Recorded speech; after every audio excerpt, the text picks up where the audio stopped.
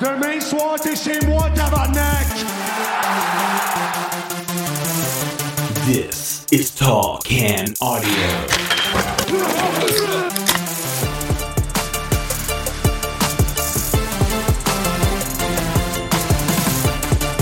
Episode 1070 of Tall Can Audio, coming to you from our studio in beautiful Bytown, Canada. My name's Mal Robinson, joined, as per usual, for the Monday extravaganza by Rob Christie. What's going on, man? I like the little, from beautiful Bytown, the bilingual Bytown. Yeah. Little bilingual opener there. It's a big weekend in Montreal for wrestling, man. Wrestling. Which probably won't spend a whole lot of time Got a on. couple grease pigs. We're going to have a go at it. As long as we're wrestling them. Whatever needs to happen there. We're on social media at Tall Can Audio. Let us know what you do with a grease pig should you come across one. And make sure you're subscribed to the podcast wherever you're hearing us right now. A couple great episodes last week. Episode 1069 with our friend Mr. AJ Jakubek. Passionately ranting on Canada soccer and everything going on there. And of course, episode 1068 with Mr. Kyle Bukoskis from Hockey Night in Canada was a lot of fun. Good stuff coming up this week on Wednesday morning. That'll be 1071. Arden Zwelling from Sportsnet will be here. And we got Jays to talk about, man. Spring is on the horizon. We will we'll be watching the Blue Jays in no time. Actually, this time next week, spring training underway. We'll be watching spring training baseball. So Sportsnet has stepped up, be carrying a little extra of those. So finally, you'd think when you own the team and the network, you should be able to make that happen. Seems to have been a problem in the past, but they've got it under control now. So that'll be Wednesday morning. Thursday morning, Claire Hanna, unable to make it last week. She will be here this week, so that's going to be a lot of fun as well. So stick around for all of that. What did we just crack into there, man? That is the Breakaway IPA from Brothers Brewing out of Guelph. So comes in at 5.5. I cracked that, and it was a very nice, smooth, easy crack. Okay, yeah. So far, first pull, not loving it. Oh, okay. It's feels for a 5.5 feels a little light on the front end. Yeah. And a little mild on the finish, right? So in Little terms unsatisfactory. of it's not giving me much of anything, which is really, even if it sucks, give me something, Yeah. right? This is just sort of fairly pedestrian, right? And I had a Molson Canadian last night, and to me, this is in that neighborhood. Okay, that is coming from Rob, not high praise. Not high praise. So what do you got going on there? I know there was lots of hammer and tong, looking at things, figuring it out. What's Matt drinking today? So had the opportunity on Saturday to actually meet in person for the first time. Good friend of the show, Dr. Vicky Forster, was in town. Get out of here. Yeah. So like a lot of people, this show has met along the way through the pandemic. Only met virtually up until now, right? They've always been on Zoom or whatever that was going to look like. So yeah, she was going to be in town, asked if wanted to meet up for a pint somewhere, and so we did that. And God love her, she brought beer with her from Toronto.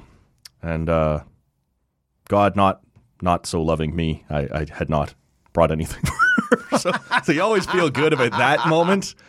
We hadn't talked about it or whatever, but she was obviously just far more thoughtful, man. And that should be surprising to almost nobody.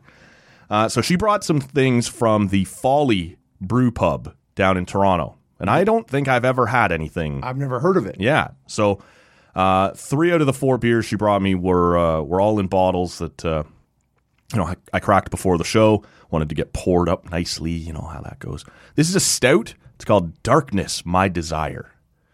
And the concerning part about it is when I went to look it up and learn a little more about it on Untapped, it said 0.0% ABV, which wasn't really what I was looking for. And so I went to check out the Folly Brew Pub website, which was lacking a lot of things. So I don't know a lot about this beer. I can tell, though, on the first few pulls, it's not a 0.0%. It's probably in the neighborhood of a 6 or a 7. Okay. But I can't swear to that. But it is. It's nice and dark. It's very roasty, which I like. Yeah. So yeah, enjoying this one. And she's got a couple more for me that we'll get to in future episodes. But yeah, that was pretty cool, man, to meet up with someone who's contributed quite a few times now to Yeah. the podcast and actually be able to put a face to the voice kind of thing. And so that was awesome. Well, and she's one of the people who have come to the pod during a time of great need, right? In terms of we weren't doing in-studio stuff, and you're looking for ways to sort of widen the horizons of the pod, and she was there on a variety of fronts, right? Loves beer, has a medical side, so able to bring a bunch of things at a very crucial time, and it sort of stuck around, and so yeah, pretty cool. So that was awesome. It was great to see her. Appreciate the beer. So we'll get to some of that. And we actually met up at Beyond the Pale. Nice. So picked up a couple things there as well. Which, when you said the darkness, I'm like, darkness. I've already had some of that gorgeousness, which is the Beyond the Pale stout, right? Yep. And it is very nice. They have a couple other stouts on right now, seasonals that I grabbed while I was there. So we'll get to those in future episodes. This, of course, was Darkness, My Desire. And did you happen to see the Darkerness? Was that still there? I don't believe it was on tap yesterday or available yesterday. But yeah, they have done that. The Imperial, yeah. Yeah. So that was awesome, man. Not a bad way to spend the weekend. I know you also had weekend plans that took you out of town. This time, of course, returned in time to record on a Sunday. Exotic, Matt. Yeah. To the gorgeousness of Bell Vegas, baby. Yeah. Down to Belleville to see a little Belleville Senators Laval Rocket, which I think is one of 12 times a year that they play. But my dad, who's in Peterborough and fancies himself to be the freelance Ottawa Senators AHL scout, right? He makes it down. It's about an hour. Do better, man. Do better. It's about an hour from Peterborough to Belleville, and he likes to come down. He'll get a show up on a weekend when there's a Friday and a Saturday game. He'll stay overnight, and he'll wander around. But so we're sitting up in his seats, right? He likes to sit near where the actual scouts sit. So Sweet Arena, the CAA Arena, we used to be the Yardman, I believe, in Belleville. They've done, it's a great, it has it's about 7,000 seats, I think. Has a real junior feel, but man, you are close to the ice. It's dynamite. So for those who don't know, it also used to have an Olympic-sized ice pad or ice surface, yeah. And you could really only sit on one side. The other side was just a big wall, right? It was a very strange place to see a game. But when they got the AHL team, renovated a bunch of things, fixed it all up, modernized it, changed the surface of the ice pad, and by all accounts, yeah, really nice place to see a hockey game. So I was very clearly on the new renovated side. So it's steep. It's quite steep there on that side, and it's great. It's a great place to see a game.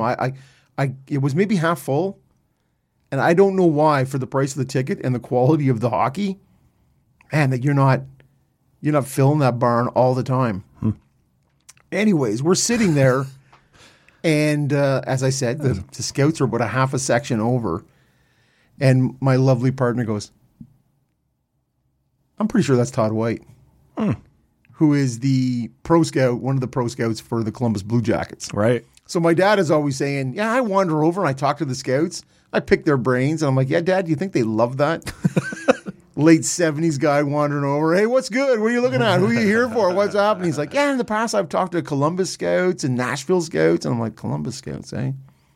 Anyways, yeah, my partner goes, I'm pretty sure that's Todd White. Although he looks like retirement has... He's enjoyed retirement? Yes, Matt. That's where we're going with this. All right. Anyways, and my dad's like, are you sure? He's like, that does not look like him. And I'm like, I don't know. And she's like, no, I'm pretty sure that's him. Although he looks like a couple belt loops have been expanded and maybe he should have paid for 2 seats. Yeah, I thought that's harsh, but women can be harsh. And so this went on for about 2 periods. Is it? Is it not? Is it? And I'm like, you know what? There's only one way to figure it out. Let's just go ask him. Nope. Oh. I leaned back and went, Whitey! And so he turns and looks. And as he looks, I'm looking in the opposite direction. And the other 3 people I'm with are all looking at him. And they're like, oh my God, he's looking at us. So she's like, yeah, he totally looked over here like, yeah, what? So anyways, that was, we've now been outed, right? Yeah. But you didn't go talk to him for the pod, hold the phone up and get a little interview? I'm sure he'd come on. We're buddies now. Yeah, apparently, yeah. And So- it sounds like your dad knows him quite well. Yeah, so Didn't know his name, but so this is it, and it was, but it was interesting beyond the Todd White experience. Just yelling at people in arenas. we call that the Rob Christie experience. we certainly do. Man, the game went to overtime, and the AHL, very good hockey. Like there is some really good play down there. Man, the AHL overtime, the 3-on-3,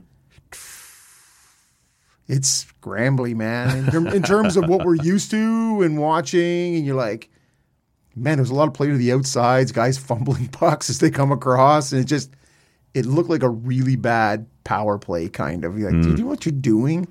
No, or I'd be in the show. Yeah, exactly. I would not be here. Anyways, another interesting thing, the goal song, the Belleville Senators goal song. So Song 3 by Blur. yeah. Yeah. So song 2, in Hall & Oates in Toronto, House of Pain in Pittsburgh, right? You have a little Pantera, I believe, down in Dallas, right? You got all these things going on. Chicago, of course, with their... Chelsea Dagger Yep. by the Fratellis. Yep. They play Still Dre. Really? Blink, blink, blink, blink, blink, blink. Yeah, it's really odd. It's a mellow tune, like because they're obviously not playing the lyrics No. because every second word is the N word or the F word, and so you're like, but it's just You must be new to Belleville. yeah. Well, I have kicked It's a around classy now. joint. I am now. Yeah. Yeah, the two ladies I'm traveling with are like, this is a dump. What a dump Belleville is. And I'm like, yeah, I know. Churning out great broadcasters, though, I can tell you that. 100%, man. And he was doing a little intermissions, pregame on the big. Oh, I meant me. Sorry, I was thinking of Our buddy Footy. footy. Yeah. And so he's there present. Yes, of course. You as a good loyalist grad. Of course. Anyways, good night, good times. All they had was Coors Light or Molson Canadian. And so after the cheap-ass Belleville buffet, because I couldn't get into the Shoeless Joe's, I needed a couple drinks. So, yeah, that's all they had, man. I'm like, are you kidding me? Yeah. There's got to be something. There has to be something here. You're on the edge of wine and craft beer country in Prince Edward County, so I don't know what's happening here. But a couple of John Molson's finest, and It's a steep edge is the thing that's clearly you hit Gananoque or whatever Yeah. it is, and it goes baff. Yeah. Done. Yep. That's But it, I'm man. but I'm home, and so back in town. We'll see if I've contracted any kind of as Ted Nugent would say, jumped off the seat and grabbed my meat. I have no idea what's happening there. Oh my God. Ted Nugent, man. It's a direct quote. All right. It's not me. Not super familiar with that particular lyric from Ted Nugent. You don't need to be really. I think that's it. But I'm happy to be back in Ottawa. Sure. Civilization, wandering through the wilderness of Give the meat a scrape when I get home. wire brush and some Javex. All right. Well, that's Belleville, man. You've had it. You've lived it. Central Ontario. I love. Who doesn't love that? Yeah. Back to our roots, Matt. Our roots. Belleville, really? That we're counting that as Central Ontario? Yep. On an east-west front, I guess so. I always think of it as more of a, we talk about Southern Ontario, Northern Ontario, and that's always how I've looped in. Yeah, I wouldn't call Central. it Eastern. I'd say anything Kingston and East is Eastern Ontario. I think Belleville makes it firmly into Central Ontario. I always think a bit north of that, right? Maybe Peterborough to me is like the heart of Central Ontario. It's the heart. It's God's country, man. Okay. You know that's true. Yeah, God's long forgotten Peterborough. That's I can true, tell you. man. It is forsaken. On this weekend, 10 years ago, 10 years ago, 2013. Mm-hmm. Yeah, all right. Scotty Tournament of Hearts. Matt Duchesne goes Don't know that's Steve Duchesne, sorry. goes a wee bit offside, Oh, Christ. and we overreact in a very big way. Continually and still to this day. This is, of course, the famous, he's got to be 10 feet offside. This isn't one of those, there was no replay yet, but there's no chance that, is his blade still? No, this guy is between the face-off dots on his way in. And this seems to be the one that became the poster child that we would bring in instant replay for starting with offsides and then all kinds of shit afterwards, right? That you could review just about anything. And I just wonder, in kind of a general sense, did we overdo it? Would the sport be better off without it? And we talk about this all the time around the NFL, especially. Like, they seem to do a better job of getting it right in the NFL all the time, but it stops all the time. But it's a stop-start sport is an interesting point that I hadn't really been reminded of until recently. Someone was talking about, like, you stop all the time in the NFL anyway. Is it that much more noticeable? Whereas in the NHL, you might play 2 minutes in the offensive zone, having entered offside, and we're going to wind it back eventually and look at it, and they're going to stand in the penalty box for 2 or 3 minutes checking it out. Would you prefer, knowing what we know now after having done this for 10 years, that we were still just flying by the seat of our pants like we used to with the human error, or are we better off now? Well, and that is the two arguments, right? People are like, this is a game officiated by humans. Let's let it go, right? That's and I lean more that way. And then there's the other side saying, well, why don't we get it right? If we can get it right, we have the technology to get it right. Shouldn't we want to get it right? And then I'm like, well, maybe that makes sense to me. Yeah. Well, maybe that makes sense. Yeah. Well, what does Rob like? Can I have both? And so it really comes down to it. Even if the call breaks my way in terms of the team I'm cheering for, I know if I look at it and go, yeah, his skate is off the ice, but it's still above, and you're like, this did not impact. That's the fucking bullshit. Play. Yeah. It's absolute bullshit. Because it's one of those things where you know, yeah, okay, it's gonna break my way today, but it's gonna break away from me some other time too, right? So I would rather offside go back. Yeah. Go back to just the linesman. Like, if the linesman misses that, we're talking about 10, not even 10 centimeters. We're talking about the Matt Duchene thing where you're 10 feet offside. Yeah. That's happened how many times? Fucking rare. Yeah, right? This is it. And so I don't want to me, we don't need to make any knee-jerk reactions that go completely the other way. Because as you've said, right, you've now cycled in the zone for 35, 40 seconds, and the puck goes in.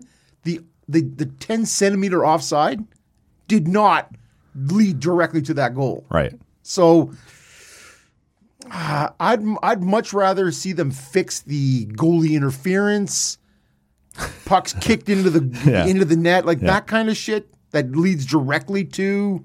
Well, and the other thing with all of these, the goalie interference ones, the offside ones, is how many times can you be burned by it, right? Like, there are people out there who hold their cheer. Like, that goes in and you're well, wait and see. And then afterwards, like, the buzz is your team, if you're the home team, probably hits the horn again after it's confirmed. You're just like, all right, I'm over it, right? Like, it's taken something. I'm not some trained chimp. I'm not going to cheer now 4 minutes later. I don't know if this goal is going to count. There's too many being called back. I'm not going to, like, it takes some of the fun out of it too. That I don't know. I still like the idea that when you have the technology, I think we're not far away from doing the chip thing, right? Yep. And there won't need without to be compromising the puck. Right. And we won't do, at that point, you won't need a replay. It'll just, I don't know, flash a light or something if it's off. Like, I think this will become far easier. Like, tennis obviously was way out in front on this and has had that system in forever now. And it's great. There's nothing to argue. And it's become part of the sport. Like, people wait to see on the screen, where's on the artificial line, right, that they put up there on the replay. Like, does it come down in or out? Right? Like, it's almost become part of it. I think we'll get there in hockey, but right now we kind of have this mutant. It's human done, but the robot will second guess, or the cameras will second guess, and then the human gets to check it. It's kind of a mess right now. So, I was at a live game last night.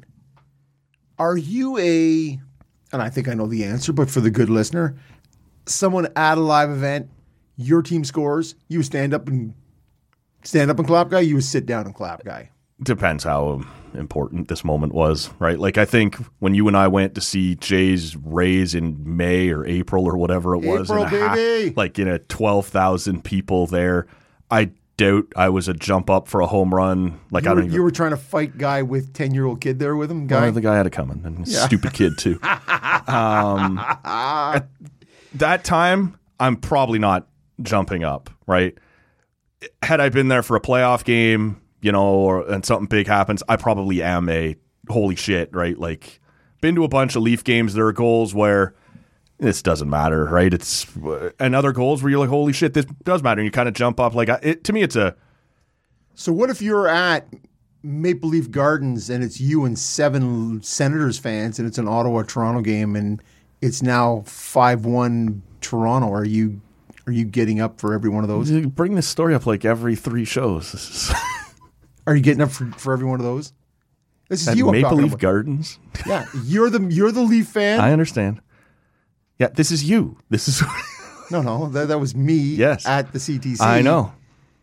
But you're getting up to cheer for every one of those. What are we doing here, man? Where are you trying to take me? This is. No, I'm just saying it is the whole thing of, you want to cheer in the moment.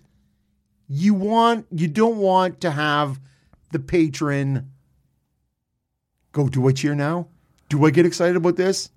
Yeah, if I jump up and cheer now, and they're talking, and now they're skating over to the you penalty wait, box. you're like, Like, all right, fuck. well, let's rock, This is paper, what scissors. This was my point. I right? know what your point Okay. is, but that's exactly what I'm saying is you don't want to do anything that is going to impact. Like, how many times do I jump up at home? Olympic gold medal winning games. Right.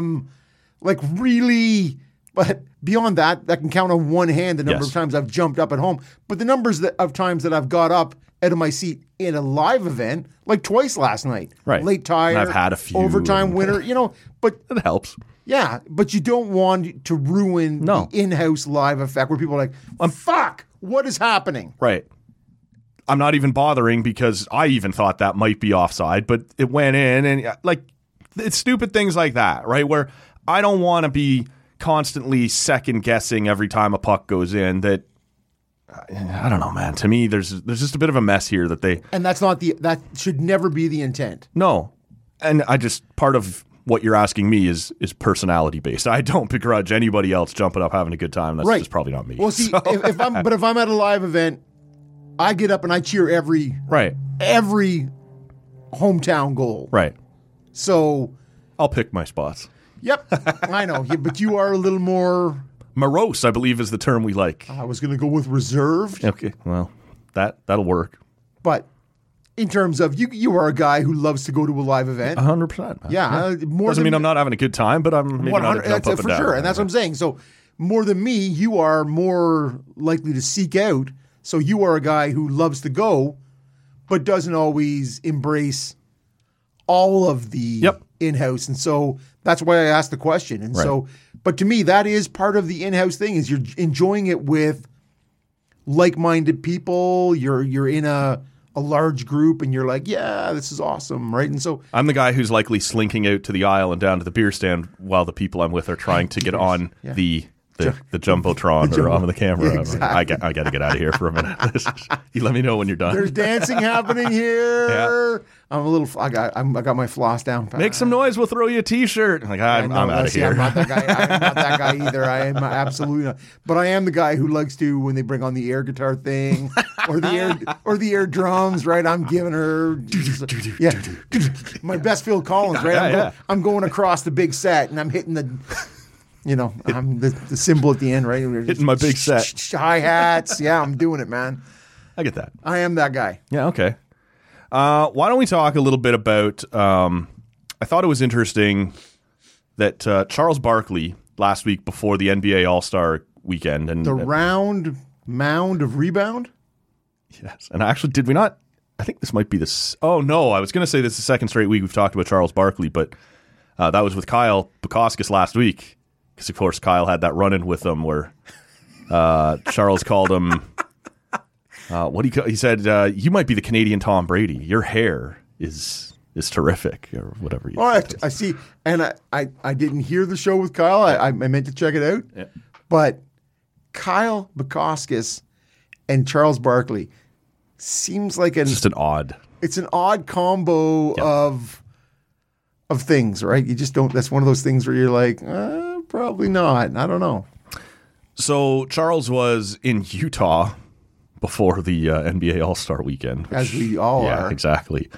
It's like when we host the NHL All-Star Game in Winnipeg, I think is the equivalent, which, I don't know, maybe down the road. We'll see.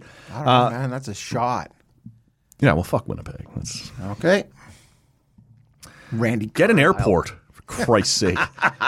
Charles Barkley was interviewed, and it wasn't on his usual panel. I don't know who was conducting the interview, but he had some things to say about the way NBA players are treating fans and treating the owners right now.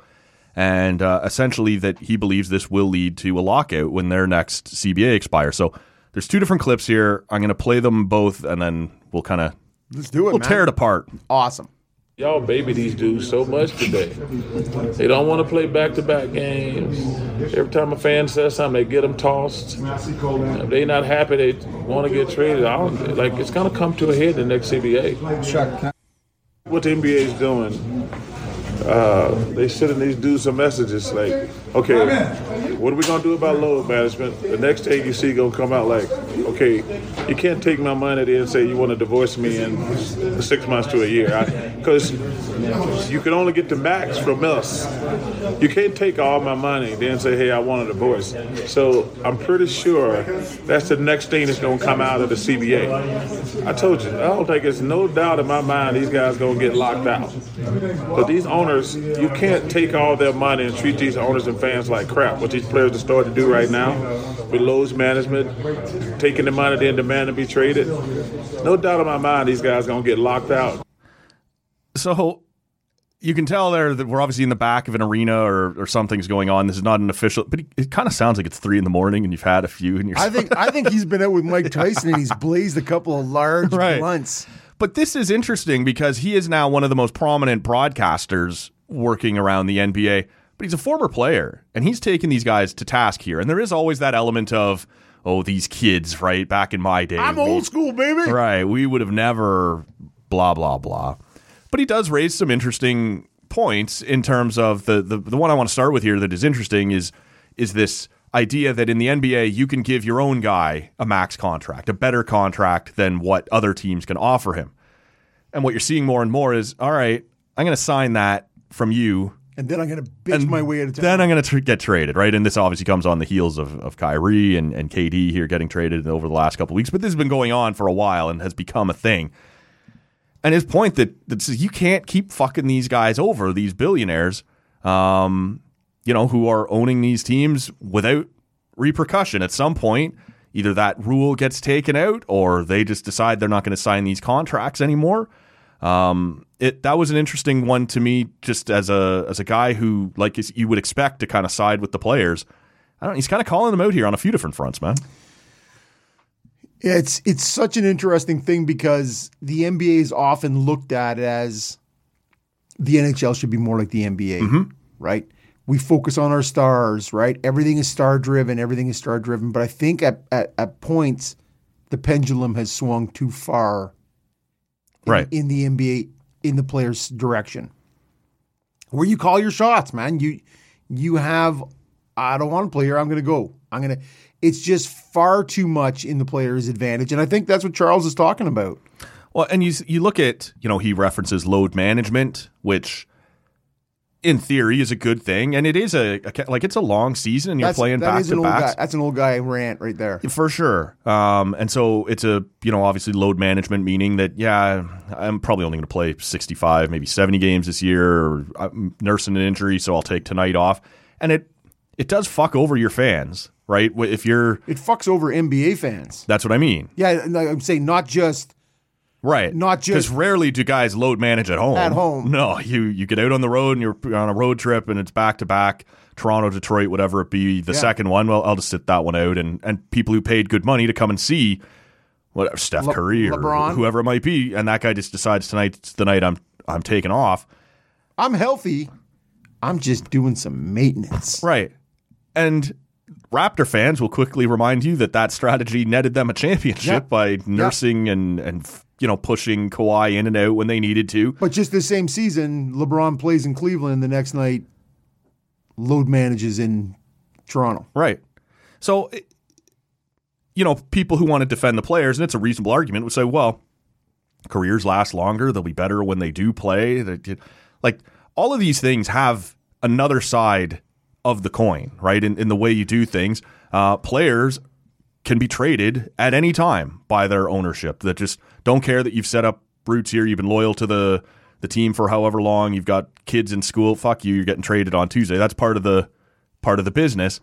And so there's a reasonable argument to be made that a player can say, well, I don't really particularly care to stay here anymore. Maybe I want to leave, right? Like, to me, all of these things have two sides to every coin. It's just fascinating to me to see a former player be the one out here going, right. If you were here in Ottawa, we just last weekend, we saw Chicago come through, and you're like, why is there so many Chicago Blackhawk fans? Yeah. And by a lot, I mean, there's a couple of thousand maybe. Yeah, 2,000-3,000. Right. And so it happens, right? You see Penguin, teams that have won, Avalanche fans.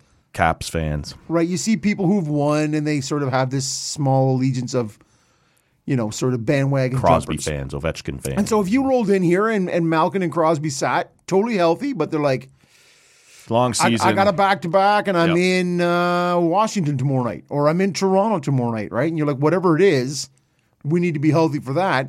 Those people who go, I'm going to go to 4 games this year and I want to see McDavid. Yep. And I want to see Crosby. You're pissed if you show up. Yep. And you spent your money and you go, it's the Penguins, but there's no Crosby and no Malkin. And I'm like, I don't give a fuck about Ottawa. So, to me there is a bit of the Gramps old man rant. Yep. And he was a guy, Charles was, man, he played it from the tips, that guy, right? In terms of he was elbows up. Oh yeah. Rebounding. He was a full-on character on and off the court, right? So I certainly see how he's saying, I think what that is it's sort of a cautionary shot across the bows of saying, okay, let's not bite the hand that feeds us. Overdo it here. Exactly. Just maybe dial it back just a bit. But player say and player control is not a bad thing, right? When you go, man, this is not sort of white collar slavery. No. But but you just have to be careful in terms of how much, because the NBA players absolutely the tail wags a dog. Yeah, and I think we're in a weird time to have this discussion because the last two that we just saw do it with Kyrie and KD are kind of have always already been the poster child of unhappy, kind of moody. Yeah, I'm moving around anyways. Right, and I'm going to do whatever the fuck I want to do. And there's a certain amount of, power to you. But at the same time, I'm not really prepared to build my franchise around you then either, right? Like if I can't count on you day to day. So you and I, neither one of us are NBA, air quotes, experts. Or this is accurate, yes. Fans. Right. Okay, yes. KD, for a guy with that talent, like at his zenith, at his apex, is a top 3 player in the league? Sure. How many teams has he played on? I think he's been around a bit. Started in OKC, I think. Yep. Off to Golden State.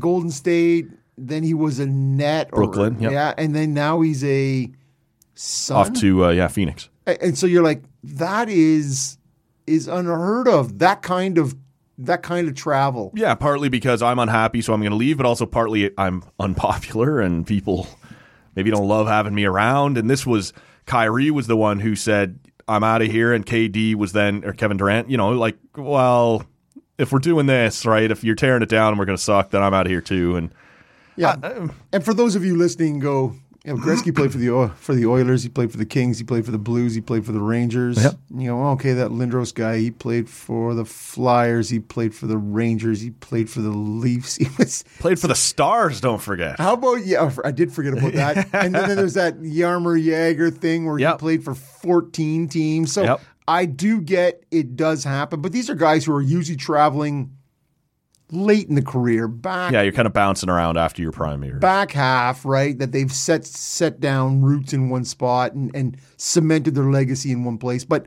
it is, to me, it's really interesting just how dominant the NBA PA is. And I do. I like it. I think it's good for the game that players move. And I think it's good that they take, we've talked about this in past weeks, 2 or 3 year contracts to keep freeing themselves up. And like that sort of thing is okay to me. Where, no, I only want to sign for 3 years and I'll see whether you bother to build around me. And I like exercising that kind of control. But once you've signed a contract, like actively said, I'm going to take the max from you because you're the guy who can give it to me. And in 6 months, yeah, fuck off. All right, I'm out of here. And I think that's going to get old, and I do think there is a possibility that Barkley's right about that when it comes to renegotiating. If you don't want that idea or that part of the CBA, that ability when negotiating contracts, that clause, I guess, is the term. It's not done in good faith. Right, and maybe they'll just take that away, like the max contract or the Larry Bird rule or whatever. They'll just take it away in the next one. And if you're going to keep fucking them with it, then... And as a guy who's never been a big NBA fan... The thing that I've admired most about the NBA is how close the fans are to the experience. Yeah. And when you listen to Charles talk about, that guy said whatever, right? And fan chirped at him. And now I'm like, you have him thrown that out. guy's got to go. Yeah. Right? And you're like, well, because he yelled out, hey, blankety blank, you suck, or... He bought the most expensive ticket in the house that's paying your salary. Yeah, and then now he's out. And so... That was actually the thing that I looked at and went, yeah, basketball players, you got to be a little bit more resilient, right? You got to take a little. People are right on top of you. Yeah. You even give a little, right? Sure. And you just sort of go that whole Reggie Miller. The Malice at the Palace. Oh no, I'm talking about Reggie Miller and Spike Lee. Oh yeah. Right, okay. that whole thing. No. Yeah. That's really up close. Yeah, no, that's an entirely different thing, right? When we're Meta Peace or whatever. Meta World Peace, yeah. Whatever. Ron Artest decided he was going to wander into start brawling with fans. Yeah, but if you're going to brawl with fans, I think they're all open for that in Detroit. So, but unlike Mike Milbury, right, who took the guy's shoe off and beat him with it there when he was playing for the Bruins. Yeah. An NBA player takes his shoe off and whacks you with it. You're going down, man. A size 15 E. But the other part where there is a bit of the trash, and as long as you keep it within good, good taste. What Rob deems to be good taste. Well, Rob, see, but That's and again, wide berth. There are things that, you go, all right, but you have spots, and LeBron has done it, right, where he goes, I know I'm in certain places where I'm just going to give it back to the fan, right? And you go, that isn't... Fuck, man. Thank you, guys. That is an experience, though, right? Yes. Where you go, yeah, LeBron just told me to go fuck myself, right? And you go, yeah, perfect, Can man. you say this again into my phone? Yeah, it's to make it my ringtone. Exactly. I was going to say, it's going to be my ringtone moving forward, right? And you go, but this is my name. Can you just say this? Yeah. Rob Christie, go fuck yourself.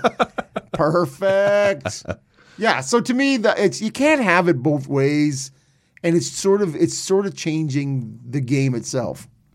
Yeah, it'll be interesting to follow because I do think there is some of that. Like I said, you negotiate a contract, you got to live up to that contract. When that contract expires, you don't owe those people anything. Out you go. If you want to leave after 2-3 years, so be it. Power to you, right? I like that stuff, but we'll see what's going to happen there.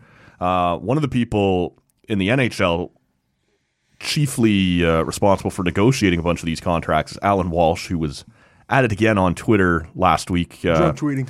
Yeah. A lot of that going around, I think, lately. Yes. But not you, Matt. I'm talking about... I wasn't talking about me either. I know. We'll talk off air.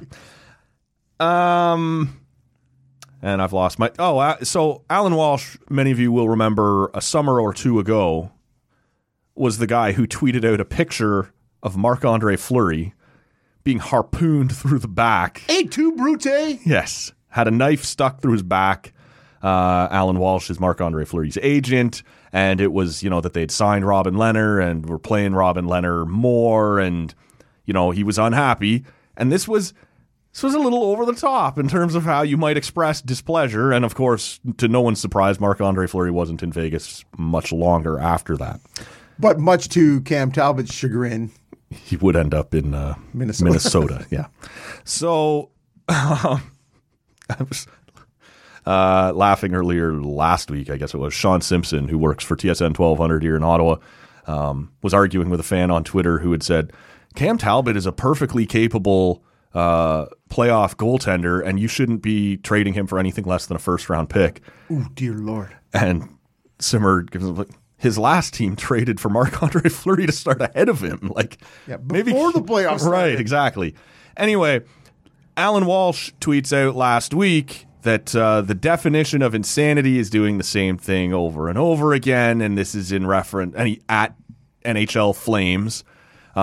He is Jonathan Huberdeau's agent, and Huberdeau actually hasn't yet started his 8-year contract. Daryl Sutter is the coach there. I promise you, Daryl Sutter is not scanning Twitter looking for what Jonathan Huberdeau's agent may think about how things are playing out there. But it's been a frustrating season in Calgary, and Huberdeau hasn't been great either. But now you have an agent, again, weighing into a muddy situation and making his guy, for better or worse, the center of attention. And I'd be furious if I was the player. Now, I've seen enough people say that tweet doesn't come out without the player's blessing. Of course. I don't know. I think this agent is a little off his fucking rocker, so maybe he knew, maybe he didn't. But I don't want to be a player in Daryl Sutter's locker room whose agent is out there tweeting about my team. Well, if there is a less Daryl Sutter player, well, actually, I thought it was Johnny Gaudreau. Yep. And then it turned out that was okay. Yep. But Huberdeau is not a Sutter guy. A Viking Alberta kind of guy. That's true. And so, but Alan Walsh, who is all-knowing and all-seeing, super agent, that didn't prevent you from advising your client it was okay and a good idea to sign an 8-year extension with a team that was coached by Daryl Sutter. Mm-hmm. So that is one of those things where you go, we just talked about with the NBA players. What is it? What's the deal here? You want the cash, but now you've signed it and you're unhappy, and you trade me 6 months in. Yeah, I haven't even started that 8-year 10.5 or whatever it is, crazy cash. Yep. And I expected things to work better, as Huberdeau moved in, and with Kadri, with Lindholm, just a bunch of things. You go, that's going to work. I think it's a good move, right? It's one of those things I looked at and went, man, I am so impressed with what Calgary did in the offseason. Boston's not going to make the playoffs, and Calgary's going to do this, and you go. So that was the whole thing over the summer, right? Was Johnny Gaudreau leaves as a free agent, and then Matthew Tkachuk turns around and says, I got a year left, and I'm going to play it out for you, but I'm not signing here. So they decide, well, we better trade you fucking now. And most people thought... Trade me right fucking now! Hang up the phone. Bang. As you suggest. They made a good deal, right? People were impressed because they had the gun to their heads, and they still managed to get Jonathan Huberdeau and Mackenzie Weegar. Oh, it's the Weegar thing is that you're like... And that doesn't seem to be working either. There was talk last week that he's on the trade block. Right here, please. Yeah, that's the team that seems to be linked to him right now. So we'll see. But you kind of go, all right, this isn't at all the way any Calgary fan wanted to see this go. But in a terrible situation, you've done a good job in terms of getting as much as you could back out of it, right? With Huberdeau and with Weegar. And yeah, they've just been life and death all year to even hang around a playoff spot. Jakob Markstrom has not been good. Dan Vladar has been taking a lot of the big games lately. And it just feels like there's a bunch of frustration all over that roster. Remember, Daryl Sutter roasted that rookie on his Peltier, I think. And a reporter asked him, what do you think of his first game? He was like, who? And he pretends to look at the roster, get his number, and then goes, 0 goals, 0. Yeah, played 9 minutes and 7 pretended to not even know who he was. Like, fuck you, man. Like, Yeah. there's a certain amount. So I get why Jonathan Huberdeau may not be loving his time there, and it does sometimes take time to fit in, but I don't need my agent out there doing this shit. It's not helping me. No, but this is more about Alan Walsh It is. than it is about anything else, right? Yeah. You're just sort of like, all right, you know what, buddy? Just reel that in a bit. Do you think Huberdeau knew this was coming?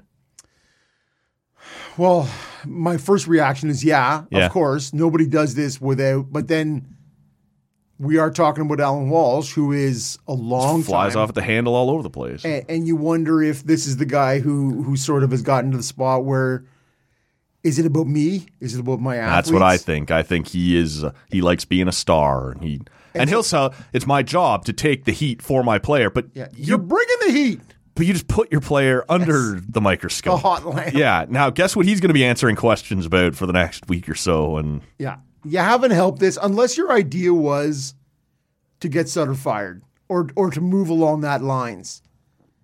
And if that's the case, man. well, Huberdeau will outlast Sutter. Of course. Next But- 9 years out. But they're going to replace him with whoever's coaching their AHL team. I was going to say Abbotsford. I don't even know where they are now. I don't either. But you're like, because Stockton Heat. Calgary, much like Ottawa, is notorious for hiring cheap coaches. Yep.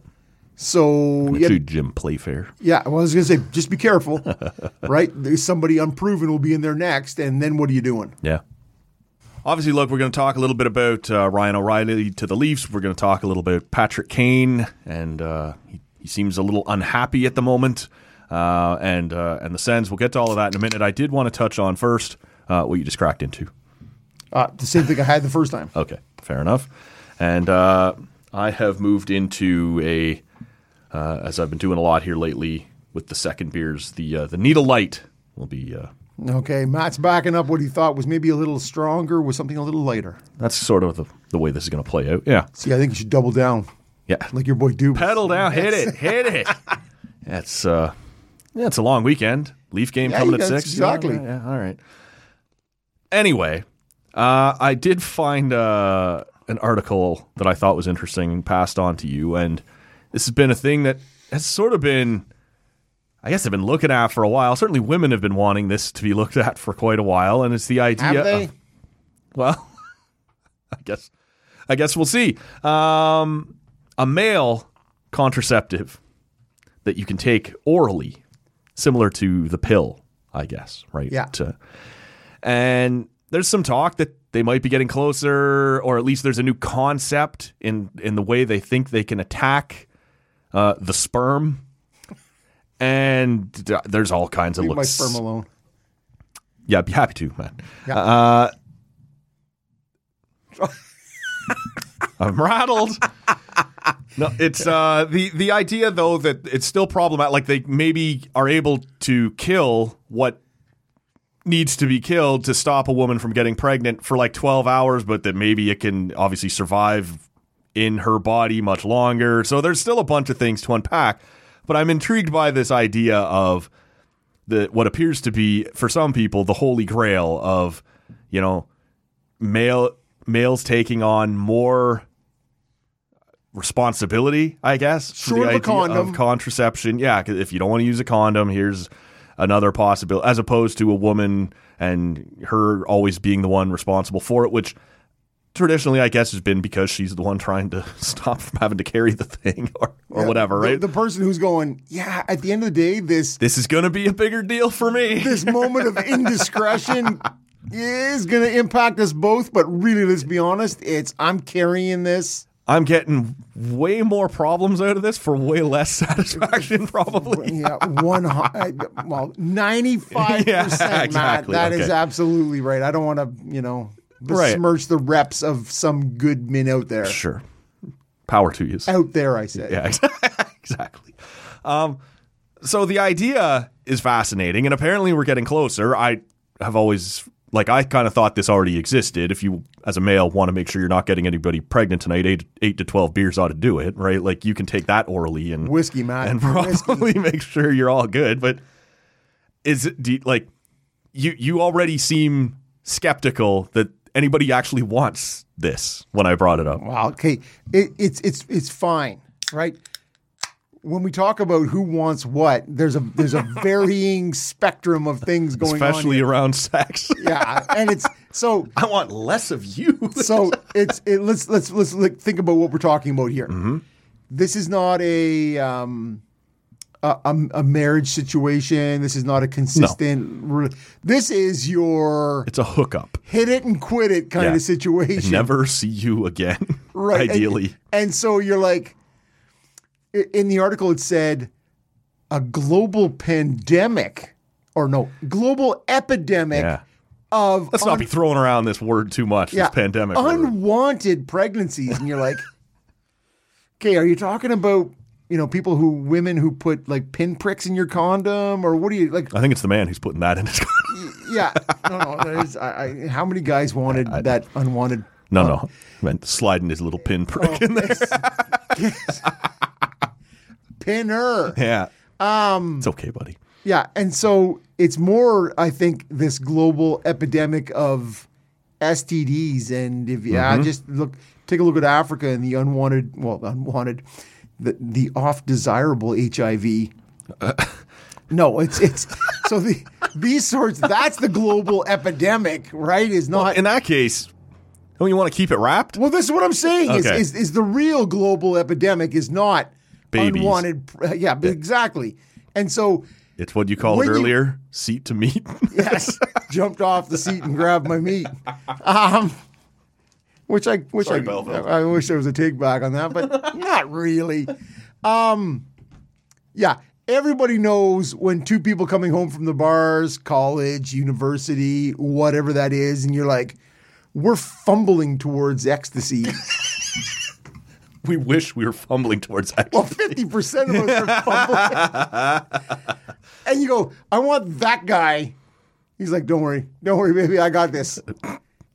You're like, you go, what? You're gonna take this pill? Right.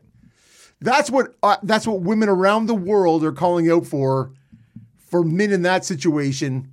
to Are be you saying, suggesting that women will be carrying this and I will watch you ingest this before we do anything? For sure. Yeah. And I want to make sure that that's not an aspirin. Good God knows what Whatever else you got you've there. dropped in my drink to get me here. Exactly. Yeah. We're already here now. Right. So to me, it's a great idea. It's a great idea. And I think we should all be more aware. And it's a great idea if you want to double down on you're taking the pill, I'm taking the pill. Between the two of us, we should get this taken care of. Right. This should not be, you should never allow. You're right, though. There's a trust thing here. Did you take it or not? Whereas the alternative, I can see you wearing the bag, right? You know what I'm like? The one is far more. Yeah. I can see this has happened than the other. I don't know. Well, are we asking for a sober woman to take her pill every morning or whatever? Yeah, but probably not in the moment, right? Wait, hold 12 on. beers deep. Hold on here. Okay. Where is that? It's probably next to the condom I've had in my back pocket or in my wallet, for 6 months hoping to use it. And you're like, come on, man. Bought it during the Bill Clinton administration. This is exactly what you're saying. You're like, my older brother passed it down to me. So I love the idea and anything that gives control around the board, but nobody is counting on that 22-year-old guy to go, I'm doing this. Don't worry, baby, I got it for both of us. I think if the alternative is the bag, you might get some guys to. But I think the difference is, I think women, and it's not. I'm not suggesting it should always be that, but it becomes part of the morning routine. You get up, you brush your teeth, you whatever. If you're asking that this is a thing that you take in the heat of the moment after coming home from the bar, like you said, yeah, it's tucked in my wallet with the condom. I think that's going to be far less.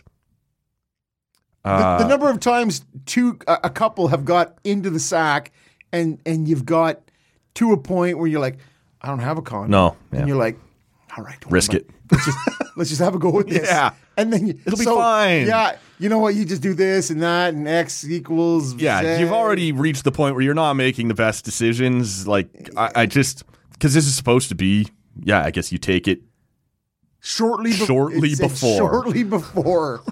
And you're like, is that when I'm going out to the bar? How confident am I that I'm going to close tonight? Right? Well, this is I guess it. you just take it either way. Yeah. Throwing it in your sixth beer. Like I said, 8 to 10 beers, you don't even worry about this. I'm feeling sexy. Yeah. Wham. They're not going to be able to resist me tonight. I better take this. I'm already feeling like I'm halfway there. Yeah. Feeling sexy this weekend. Your Toronto Maple Leafs. Oh, is that where that's keep it safe.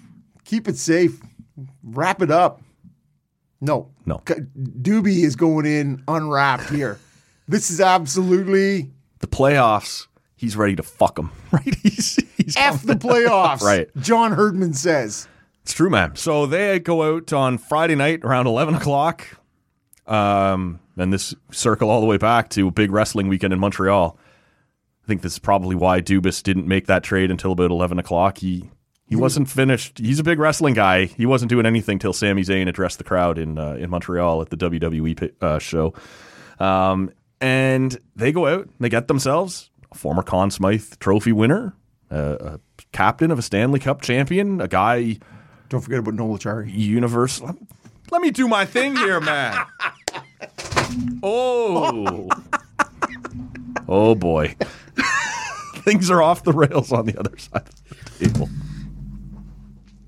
I don't know what happened there, man, but that's... I've been feeling it for a while. And it's on a bit of a tilt there now. You've broken my... Yeah, the chair is on a bit of a... Oh, look at this. This does not even feel like the same fucking chair. Rob is so amused by himself that he has broken the chair on the other side of this. Man. Wow. Yes. All right. So they bring in... Oh, it's because I'm sitting on my phone now. There we go. Perfect. Are you going to be all right over there? See, this is why we're not going to be able to trust these people to take a pill shortly before the good times arrive, right? This is the type... Is this the good times, Matt? He's breaking his chair. Are we experiencing the good times right now? Jesus Christ. Could there be more of a thoroughfare outside the studio today? Both in the air, on the ground. God damn it. Over here. Windows closed now, too. Over here in the hood. Man. All right. Matt is thoroughly rattled. Noel Acciari, Matt. No, fuck Noel Acciari. Hopefully Tampa fans are saying here shortly. Ryan O'Reilly, former Conn Smythe Trophy winner, captain of a Stanley Cup champion, all these sorts of things. But his best days clearly behind him, but still a useful player. He's 32. He's, into that area where you would expect decline. There has been some decline. But you can also talk about the team that he's had around him and some other statistics. We'll get into that. As you have repeatedly shoved in my face, Noel Acciari, also part of that. A guy who was part of the Bruins teams in 18 and 19 that shattered my heart and beat the Leafs in 2 Game 7s. He's been in Florida for a couple years since then. This was his first year in St. Louis. He's part of the deal. Perfectly reasonable fourth-line player. I think he's in the top 10 in the league in hits this year.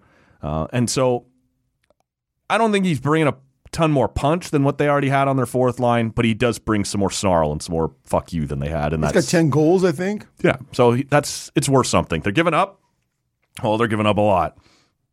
A first-round pick, a second-round pick, Ottawa's third-round pick. I don't know where that came from. I guess that came with Matt Murray. I can't imagine what other trade we would still have an Ottawa pick kicking around from. Seems terrible, whatever it is. And also a fourth-round pick. The fourth-round pick is going to Minnesota because they're taking some of the salary. So St. Louis kept half of Ryan O'Reilly's salary, traded him technically to Minnesota. Minnesota kept another half of what was left and then shipped him to Toronto. So this $7 million player, you're getting him for 1.8 on the cap. 7.5. Toronto gets him for 1.87. It's not bad. No matter how much you think Ryan O'Reilly's fallen off. At 1.8, I like that guy. But you're forgetting about Matt. Tell me. The prospects. Noel Acciari, too. The prospects.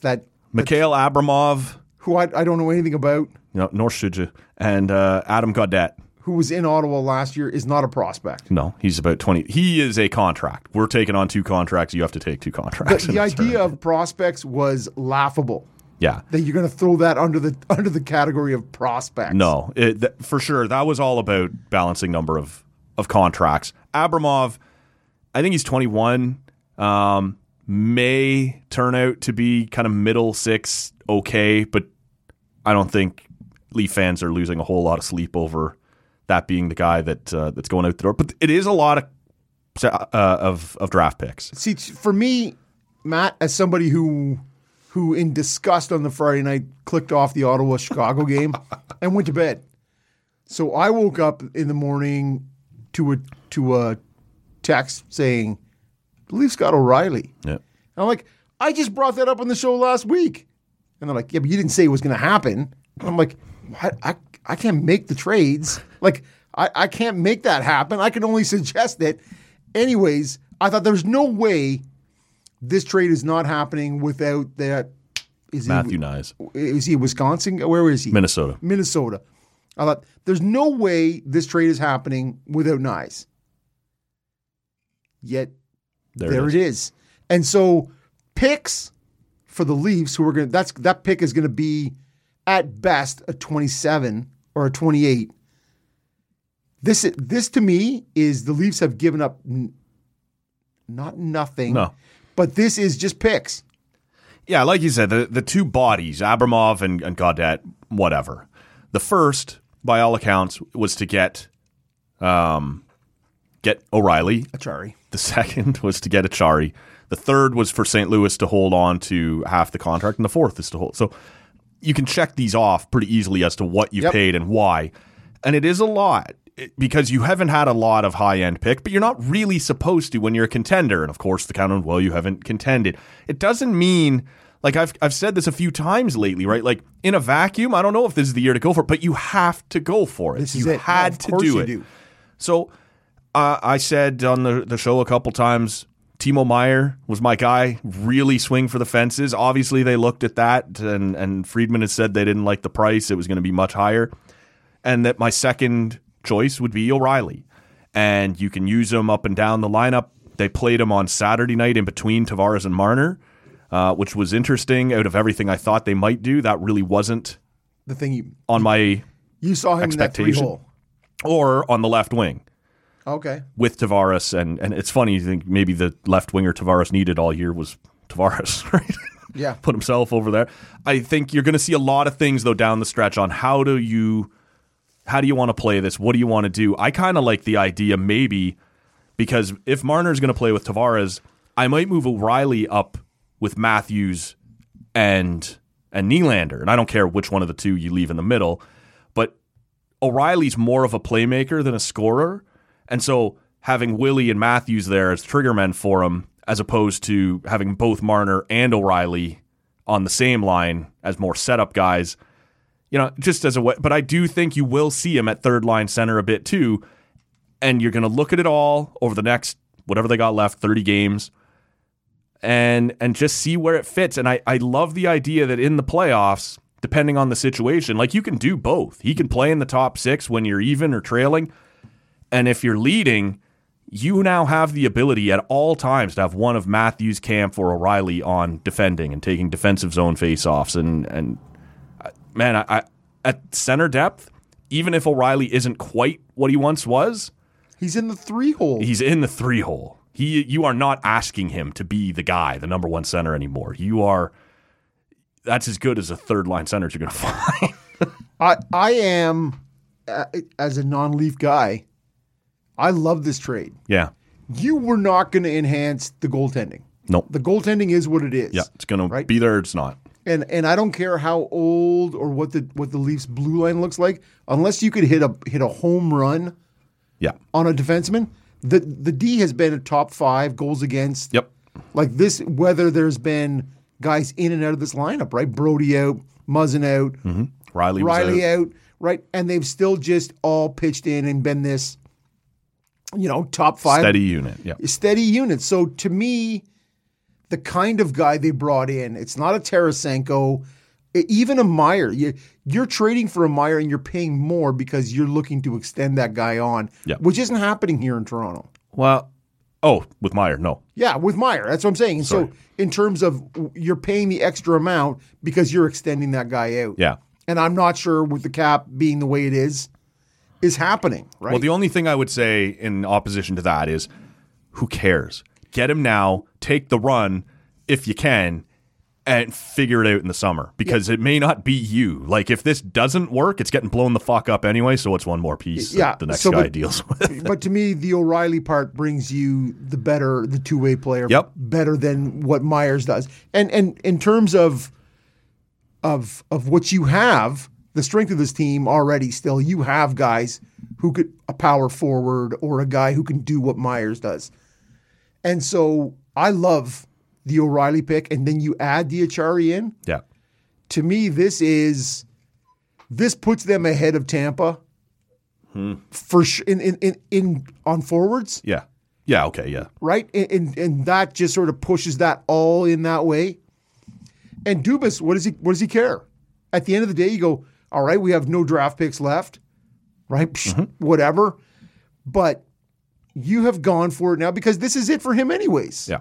I said that last year, but and we'll see what happens. But to me, from the Leaf perspective, the picks are picks, Yeah. right? And when It's the mystery box. and the first is really just it's the same as a high second. Yep. Right? And the second is a high third. Like it's really those are crapshoots. Once the draft gets to that spot and you only That can't help you for at least 3 or 4 years. this is it. And so you are not getting bona fide, unless you get Sebastian Aho, right?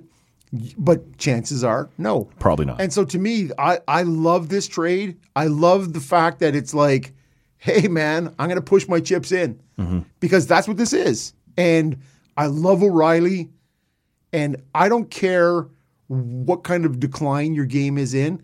As a 32-year-old who has the smarts that O'Reilly has, Yeah. the 200-foot game, like at his peak, he's not much better than a 60 to 70-point guy. Right. So you're never looking at that guy going, hey, man, that is Patrick Kane just losing a step or whatever. No, it's a smart hockey player who already has savvy 200 feet in the ice, right? So Probably going to be re-energized coming to a playoff race. close to home. Yeah. And when you do start to dig into some of the, the advanced numbers on this guy, I'll leave it up to the good listener to decide how much is, fuck it, or, excuses or whatever. But over the course of Ryan O'Reilly's career, he gets 905 save percentage goaltending. This year he's got 870 percentage. When he is on the ice this That's year, been brutal there. he is not getting a save. So that pulls down all of his numbers, right? It makes him look worse defensively than he is. Now, no one is saying he's still playoff MVP Ryan O'Reilly, but maybe setting up all year in terms of offense, maybe playing with Josh Levo and Brandon Saad more than anybody else isn't quite the same as what he was doing again in the there's a lot of things that can explain some of the decline, and then the rest of it is real decline, right? It's hard to measure what this guy's been this year. So let's just look at this for 1 second. And you go, we're going to take your value at Conn Smythe value. That's 100%. Yeah. And you go, that is a guy who at the hardest time of the year has done the best work. Yep. And you go, okay, but we're going to get 80% of that guy. Yep. Because I don't, That's the number I'd have put on it too. I don't believe it's less than that. No. And so if I can put an 80% of the Conn Smythe winner in my 3-hole, I'm going to put him on the third line. He's going to do fine. that to me is, and again, no blue goggles on here. No. That is the guy I've been looking at as a Leaf guy, from the Leaf perspective for a couple of weeks now, right? You talk about Taves and Kane, and you talk about Horvat, and you talk about all these guys who are available. Tyler Bertuzzi was the other guy I had on. Dylan my Larkin list. was Yeah. another guy, right? And you go, to me, It's funny, eh? While we're saying that, if you shuffle it, or if you sort it by points percentage, Detroit's in a playoff spot right now, based on games in hand. And yeah. Well, anyway, and to me, the interesting conversation there is with Larkin and Yes. Bertuzzi, Yep. and them being on the verge and likely to get slaughtered by Carolina or Boston in the first Yes. round. If you make it, yeah, those guys aren't Yzerman guys, and Yzerman as a guy who's willing to be conservative, yeah. look at the future. and It's just go, funny that you and I are trading. They're two guys, and they're actually in a playoff spot, but and they haven't been for a very long time. So that would mean something to him to maybe keep their guys. But I know that's not your point. That's And my point is, to me, he of all guys, Yzerman, yeah, is the guy who's going to say, yeah. This is is this the best choice for me long term, or can I reap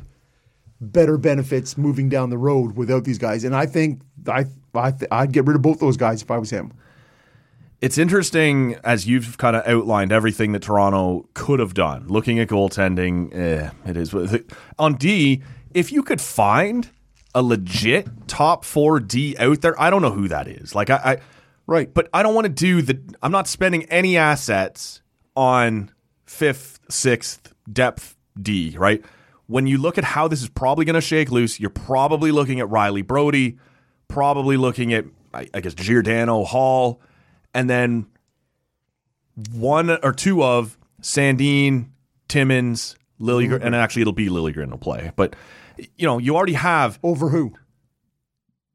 Hall will be in, Liljegren will be in, Brody will be in. So it's Sandin... And Timmins. Oh, they like that Timmins guy, though, man. I do too, but he's not going to play, I don't think. Okay. But you have him, who can play in case of an injury. You have Jordy Ben, who in the playoffs can play in case of an injury. Like, you have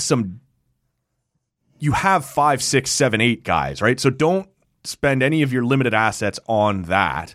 I'm with you, man. Unless you can get a big-time guy, and I don't know who that was going to be. So I think they've looked at it and said, Pietrangelo. It's going to have to... Yeah. That's going to have to be steady enough. It's fine. We're going to let that play out, and yeah, we'll take our stab up front and bring this guy in, and he brings a lot of things, right? He's a former captain as well. He knows how to navigate a playoff. This is the third straight deadline they've brought in somebody's captain for whatever that's worth to you with Foligno, Giordano. I was just going to say all the things about Foligno that I loved, and I minus his broken back. Yeah, but. To me, O'Reilly is Foligno younger, healthier. upgrade. Yeah. Right? Yeah. So, and to me, the thing that you need to keep in mind is the 4 picks that are going out the door are picks you have kept for a franchise that has traded. Yep. You kept the best prospect. Yeah, Matthew Knies is still here. Topi Niemela is still here. Like your prospects that you're leaning on and hoping you're the most optimistic on, they're still here. When you have nothing left because the picks have all gone out the door, yeah, you still have at least your 2 best prospects. Yep. And so to me, that is... Which makes me wonder if he's done, but we'll see. Yeah, okay, but there is still that time, right? Yep. And now, unless you're getting that now, picks are always the great. They are. It's prospect and draft pick porn, right? Sure. It is the thing that people. He could become Ryan O'Reilly.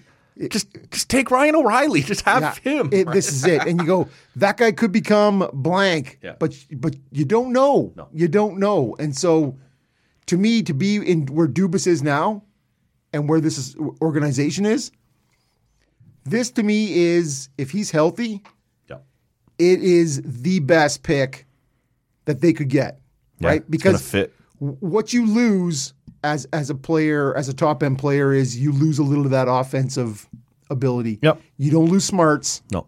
Right. You don't. He's going to kill penalties for us. He's going to be on the second power play, which was abysmal, right? Like we load up that number 1, and it doesn't leave much for. As per always, it's going to be Tavares, Nylander, Marner, Matthews. Yep. Those are the guys. Yep. Who are going to carry the mail. And if they don't, guess what? You're not winning anyways. That's it. This is the whole thing. Bring in what you want to support them, but at the end of the day, understand those guys are getting it done or you're not going anywhere. And Achari's got a bit of the clutchness to him, right? Yep. As a bottom end guy. Yeah. To me, this is, and I was down in Belleville, and I'm listening to a bunch of people hot stove it. And Belleville's a place where it's neutral territory. It's the crossroads, man. It's you got the Laval Rocket in there, so you got a bunch of Montreal fans. You have obviously Ottawa fans. I saw a pile of Ottawa jerseys in the building. Yeah, I'm wearing one. But there's also it's a Leaf crowd too. Yep. 4 Leaf jerseys in the crowd last night that I spotted. Okay. In Laval Rocket Belleville Senators game. There's 4 Leaf jerseys. Good for you guys. And God love you. 2 of them have their own names in the back. Nice. Only one had number 69 on it. Nice. But that's Belleville and that's Leaf fan. Fuck yeah, man. But to me, this is... You should have seen the look AJ gave me on when he was in here Thursday night. When I said, welcome inside episode 1069. Nice. Just staring at me across the table. Like, come on, man. Yeah. Well, see, AJ's got cut from the same light. He likes to fight guy, right? So he just, I think at the drop. He eventually kind of gave me the, all right. But yeah, it was nice. I think he was looking down his nose at me just a little, as he maybe often is. Yeah. Well, it's okay. But he's still here. Oh, yeah. And he's still contributing. He was heading out the door as soon as we were done to play pickleball. Yeah. But it's big around Bell Media, I think. There's a lot of these guys talking. They all do that. They have their own little league going on there, and nobody's more into it, I think, than AJ and Lee probably for Sage. Almost certainly. So. But that to me it was people talking about it, man, and everybody had opinions, and I think everybody wants to right away jump on the shit on the Leafs bandwagon and go, yeah, it's a 32-year-old guy. He's a has-been. He's a blah, blah, blah. And you're like, they need a defenseman. You're like, really? Do they need a defenseman? Right. And what are they getting? Which one? Where are they getting it? How much are they paying? Everybody wants a top 4 defenseman. Of course. If you could give me, people were saying this is the biggest trade the Leafs have made at the deadline since Brian Leach in 2004. And if Brian Leach was out there this year, I'd done that again, right? But that guy's not available. But can I get Brian Leach 1996? I don't want Brian Leach 04. He was still pretty good for us down the stretch. And anyway, that doesn't need to be a... No, I know, but I'm just saying that is, to me, this is what the Leafs need, and I applaud the big brassy balls. Because to me, this is... On Millhouse. Yeah, on Muscly Millhouse. So this to me is how this has to go. And you know what? You going down? Swinging. And I'm spending. I'm spending and I'm going, and I'm not going, well, we'll wait and we'll see. Maybe Shanny will keep me around if we flame out in the first round. Right. And again, not. Flame out means you lost to Tampa. Again. But that's not a... you could flame out to Tampa, but you could also have a perfectly good run with them and fucking lose again. This is still going to be a coin flip. That was last year. Yeah. Last year you played well and you lost to a good team. Yep. It's not like the year before. That's still on the table. It's not like the year before when you totally shat in the new sheets against Montreal. That's a totally different story. Yeah. I think that's the defense we're supposed to go get is Joel Edmonds or... Yes. Ben Sherrod. I told you, man. Or Kulak. Your boy Stevie's already locked him up long term. See, but he loves it. He loves it. He's got the Habs goggles on. Can't get enough of that. Yeah. No, I meant Stevie Yzerman. Oh, sorry. He's one that went out and locked up Ben Sherrod. Yeah, that's terrible. Yeah. That's terrible. And that is a little kink in the... Yeah, that's an X on the evaluation. Yeah, I was excited about it. It's a big piece who can come in and do some things wherever you need. Like, this is the one thing that makes me think they might not be done, is he is exactly how Sheldon Keefe likes to use Alex Kerfoot. But he is much better at all of those things than Alex Kerfoot. So could you find someone to take Kerfoot's $3.5 million off your cap and then, because I don't know where he fits right now. He played last night on a fourth line with Achari and I don't even remember who the hell else, right? Like, I can't. He's become irrelevant now, right? Like, the things that Keefe likes to do with Kerfoot, slide him in on the PK here, maybe move him into the top six now and then. He could do the third line center thing. O'Reilly could do that, though, now. But guess what? That's called depth. Yeah, sure. But that's also called $3.5 million in cap space. That seems like a next year problem. Could be a playoff problem. Let's see where we could I don't know yet. Turn that into something else. There was a recent Cup champion who was $18 million over the cap. And I heard that somewhere. And so you're like, guess what? All I'm saying is if you wanted to do something else, that's $3.5 million that is now replaceable. Right, okay. And I get that. Yeah. And that is fine. But I think as constituted, what are you doing? And unless you're pulling something out like... Because to me, the goaltending's a bit of a crapshoot. Yep. Right? Especially right now. Yeah. But you have it. Yep. And you know what you have. And we might have it. But you might not. Yep. And guess what? That's what, I don't know, maybe other than 5 teams. Get to say. Everyone's rolling in going, maybe we got it. Get to see some playoff Shell-Gresna. It's not ideal. Shell-Gresna is backing up Joseph Woll right now. So... Yeah, it'll be a flame out against Tampa if we're running Shalgren in there. I can tell you that much. Yeah, that's not the thing for you. That is not. I would not worry about that. And if it comes down to that, you go, we're fucked. This is it. If it's where's Hutch? If it's If it's anyone other than Samsonov or Murray in there, just whatever. It's over. You're done anyway. So, and for most teams, if you're starting the playoffs with your third goalie, his name's not Andrew Hammond. Who suddenly, as we want to talk a little about the Sens here for a second, I can't tell you how many times I've heard that name over the last week. Shut it down. Andrew Hammond. We're going to do this thing. It's going to be Sogard or it's going to be Mandalese. Sogard said, I'm not Andrew Hammond. I'm just here to do my thing, and we'll see what happens. The Sens, I think as we sit here going into today, I don't know. Oh, you said they were up 4-0. It's 5-0 right now. Okay, so they're going to beat St. halfway Louis. through the third. I think coming into today, we're 7 points back. So it sounds like, barring any other action, that could end the day 5 points back. But with 2 or 3 games still in hand on a lot of teams. Yep. Not Detroit and not Buffalo. Right. Everybody seems to, and fair enough, but everybody seems to be counting how many games back of Washington you are. But who's now out, I think. Washington is out as we sit here in terms of points percentage and whatever. So we'll see. But they had a ceremony for Chris Neal on Friday to raise his number 25. I watched it, thought it was pretty well done, thought his speech was well done. And then the Sens came out and allowed the lowly Chicago Blackhawks to score pretty much right away. 44 seconds, Matt. That is not right away. And, for about the next period and a half, just sort of went through the motions before eventually firing it up, getting it going, got up 3-1, blew that, and then they won in overtime, did they not? Nope, No, they lost in overtime. Chicago won in overtime. Okay.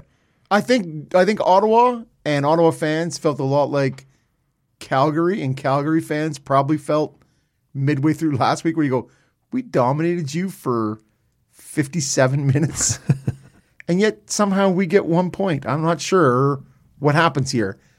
Ottawa made 3 mistakes.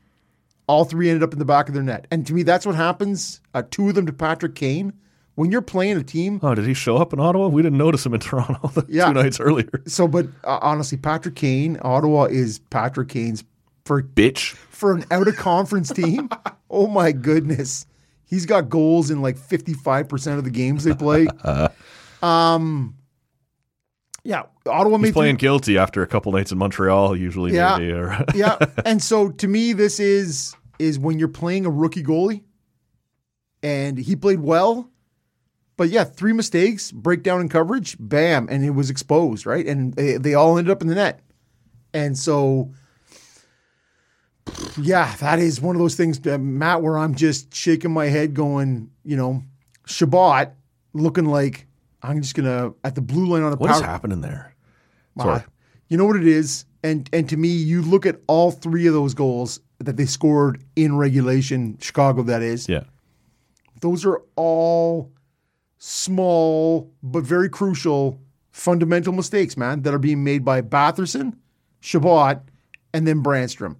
And so to me, 2 out of those 3, I kind of go, that's what they do a little bit. But Shabbat's supposed to be, he's not had a good year, man. He is not, and the better part of last year, not a great year either. And to me, this is, and I hate to be a broken record, man, but he is not being coached well. Yeah. He is not being put in places or positions to succeed. You need new ownership, new broom sweeps clean, man. This they need just blow it all out. Just open the doors, fire up the fans. Yeah, but just everybody out. Fire the fans out too, because no, I don't mean the fans. Some of them suck too. Fire up the fans to air out the building.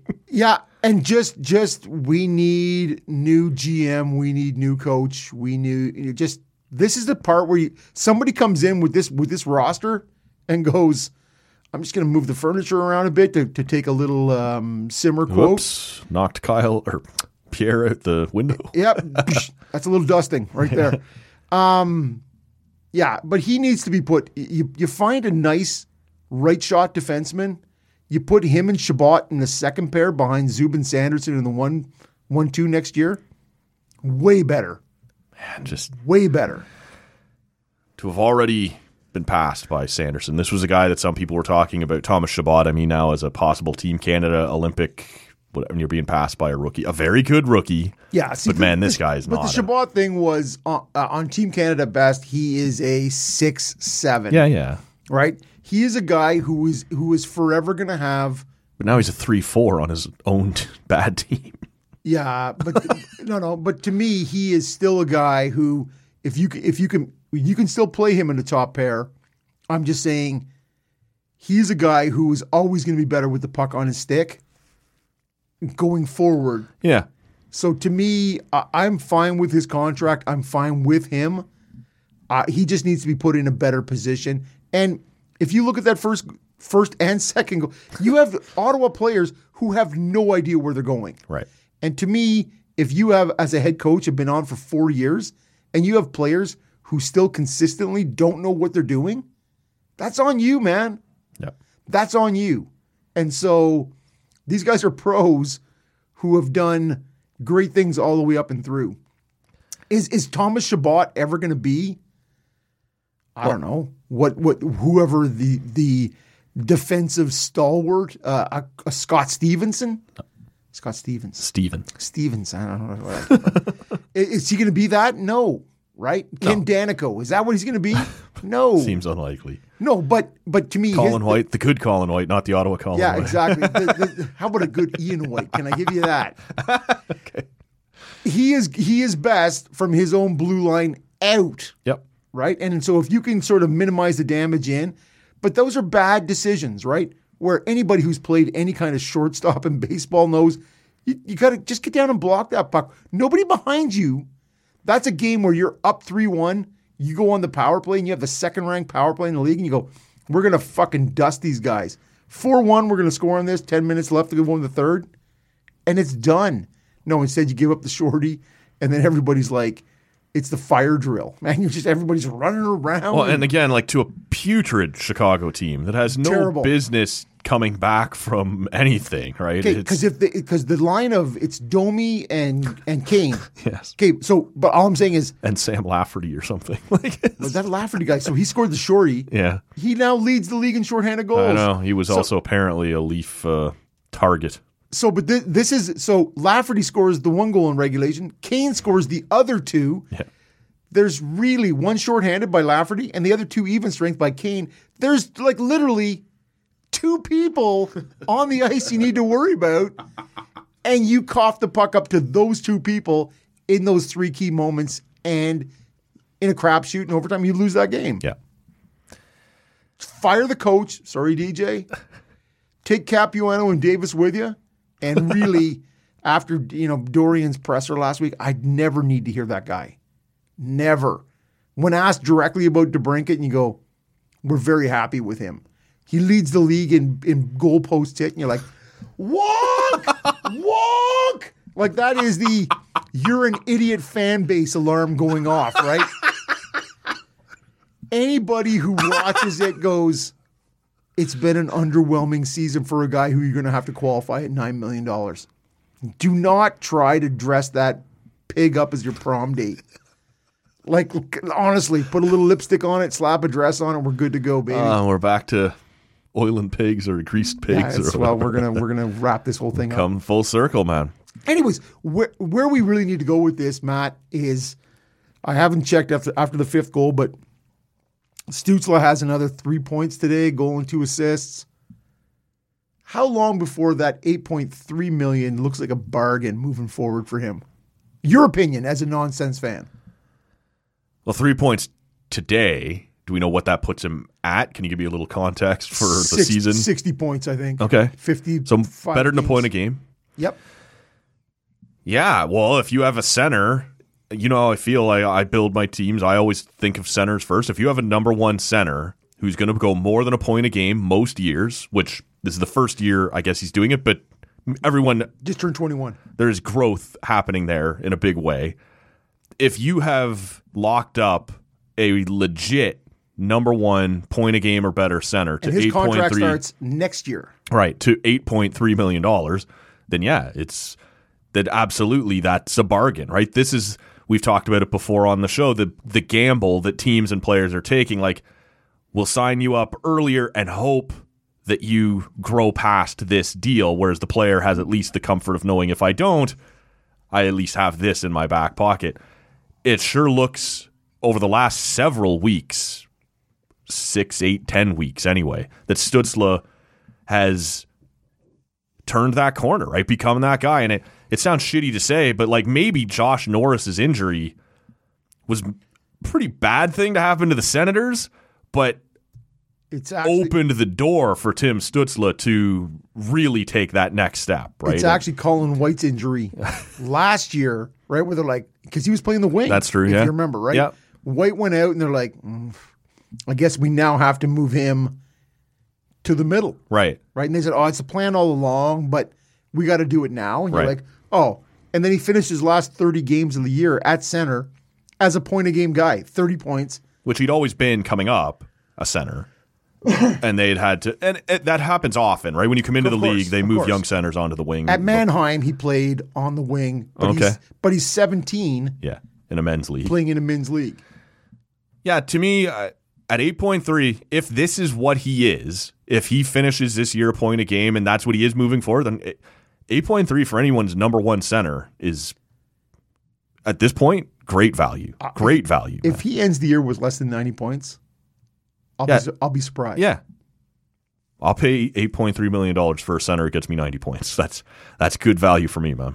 All right. Well, then there we go. There's no further conversation here. I just was interested. I'm right? surprised how quickly he's arrived there. He looked like one of those guys who probably could get here, but was maybe going to be a bit more of a project than that. Like it might take 4 or 5 years before he's a point a game kind of guy, and he's arrived there already on an underwhelming team. Like Yeah, but the top 6 is largely fine in Ottawa, right? Well, and to me, if you look at what's top line Matthew Joseph that's helping him out. yeah. But see, I think Kachuk had another goal and 2 assists tonight as well. Right. He's upwards of around 60 points as well. To me, those two, a little bit of thunder and lightning. It's a nice combo, those two on that top line. Yeah, it's diversified, right? The skill sets up there. They both bring a little something different, and again, we've talked about I think it was Giroux that was going to play with them today. Oh, see, I didn't see that. Like I said, I believe that's what I saw in the there's no pregame. Wi-Fi in Belleville. There's no nothing. Right? It's the dark ages there still. So, Yeah. But to me, that is one of those things where you go moving forward. I don't know what's going to happen on the other side, but that is a great sort of anchor spot on your top line. We've referenced Patrick Kane a couple times. Have we? Yeah, I thought maybe just a little bit more before we get out of here, because there was some talk there at the early part of last week that he was unhappy that the Rangers had gone out and got Tarasenko, as I think a lot of the insiders had sort of suggested that was maybe the spot, that if Kane was willing to waive his no-trade clause, it would be to go to the Rangers. And later in the week, you can take this with a grain of salt. I certainly did. Carlo Koliakovo reported CC. that now that New York was off the board, Toronto and I think he said Edmonton would be the two places that Kane would be most interested in going. And now Toronto has gone ahead and made the O'Reilly deal and almost certainly taken themselves, if they ever had any interest in Kane, out of the running for that. And he's sort of, after the New York one, after Tarasenko went there, he wasn't really shy. Like he kind of said in an interview, like, yeah, that was, I think he said disappointing, or the term that he used was that was a place he was willing to go. And there's a part of me that's just sort of like, fuck you, right? Like the insiders have been reporting for a while that in a couple weeks he'll let the team know if he's willing to leave, and if so, which teams he might be willing. You don't get to sit around for weeks at a time and say, I might be traded, I might be willing to go, and if I do, here's what, and then be upset when the other teams go, fuck, I'm not waiting around for this shit just to find out I'm not on your list anyway. And you can hardly fucking skate right now. You're playing terribly on a terrible team. It sounds like he obviously played reasonably well in Ottawa, but in Toronto and Montreal, nope, right? Like totally invisible, just completely floating. And Ottawa enabled him. Thanks. okay, well, like you would think if you were interested in going to Toronto, and that's one very...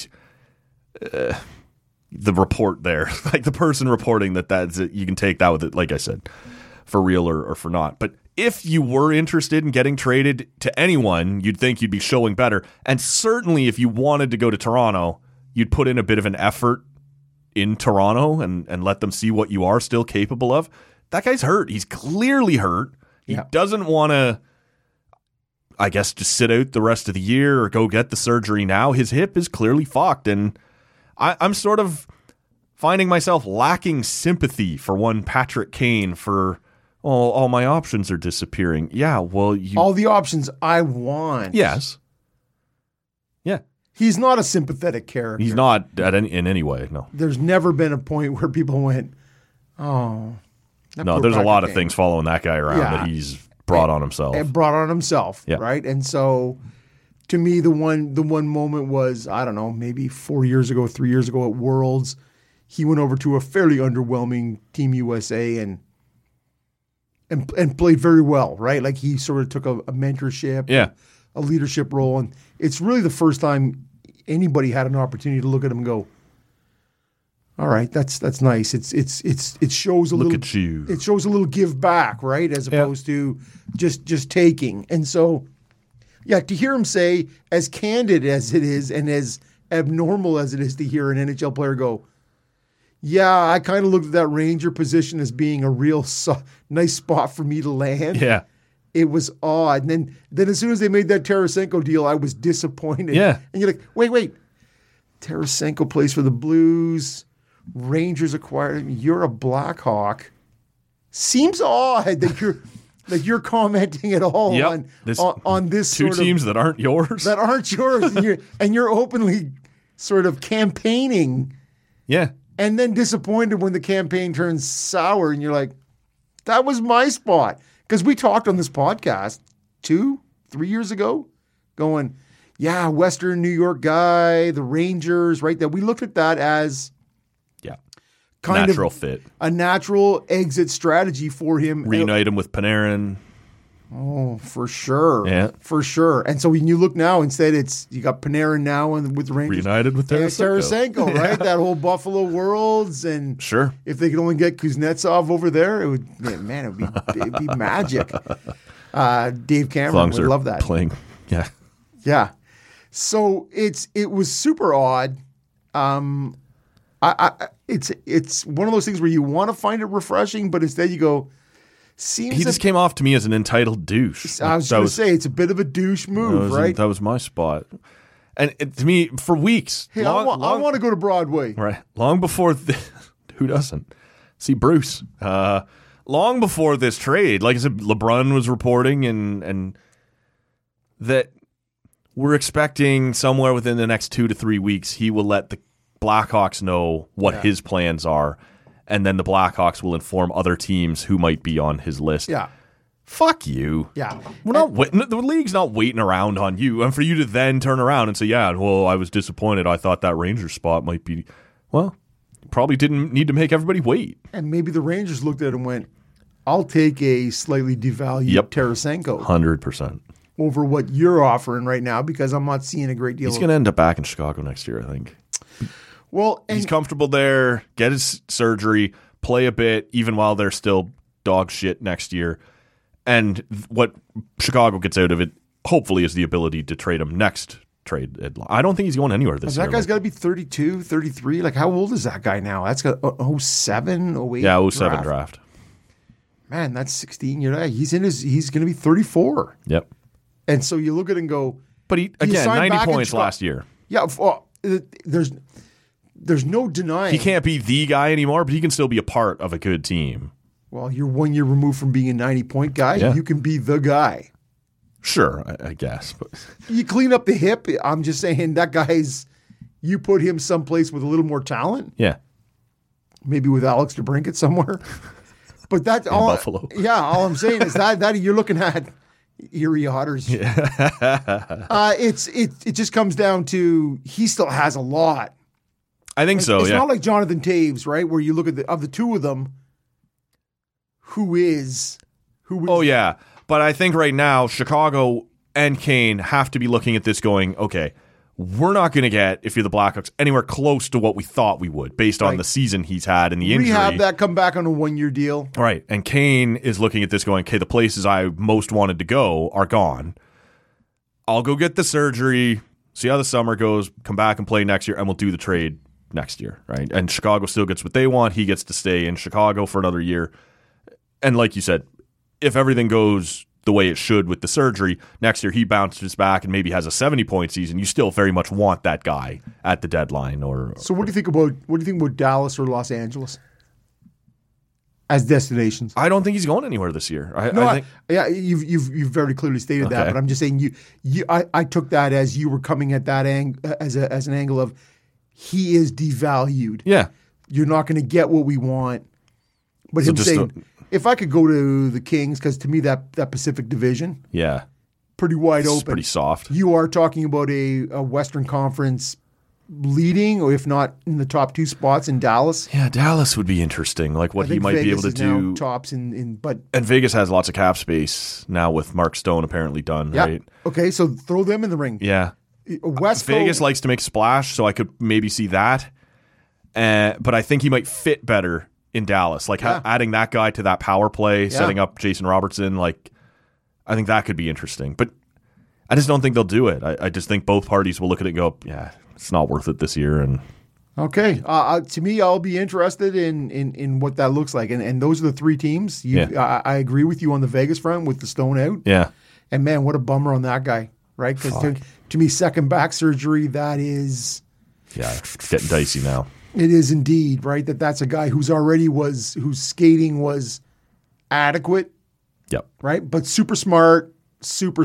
Now you're going to really downgrade him physically even that much more. And he's got, 4 or 5 more years? Yeah. At a nice, hefty... Now he's going to get paid, but in terms of, as you said, Vegas, that's $9.5 million. Off the cap. They got space. Maybe there's your Timo Meier landing and so spot. they're saying, Bruce Cassidy was saying, they're looking at if Stone could be ready. Yeah. Somewhere into the playoffs. Okay. But to me, that's and suddenly Eichel, after a reasonably nice start, is off a cliff. Maybe part of that is Stone gone, right? I don't know that was helping him out. Oh, well, he distributes so well.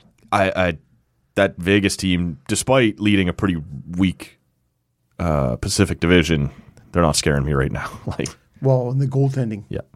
Logan Thompson now down too. Oh, yeah. Cam Talbot. There you go, man. Could be.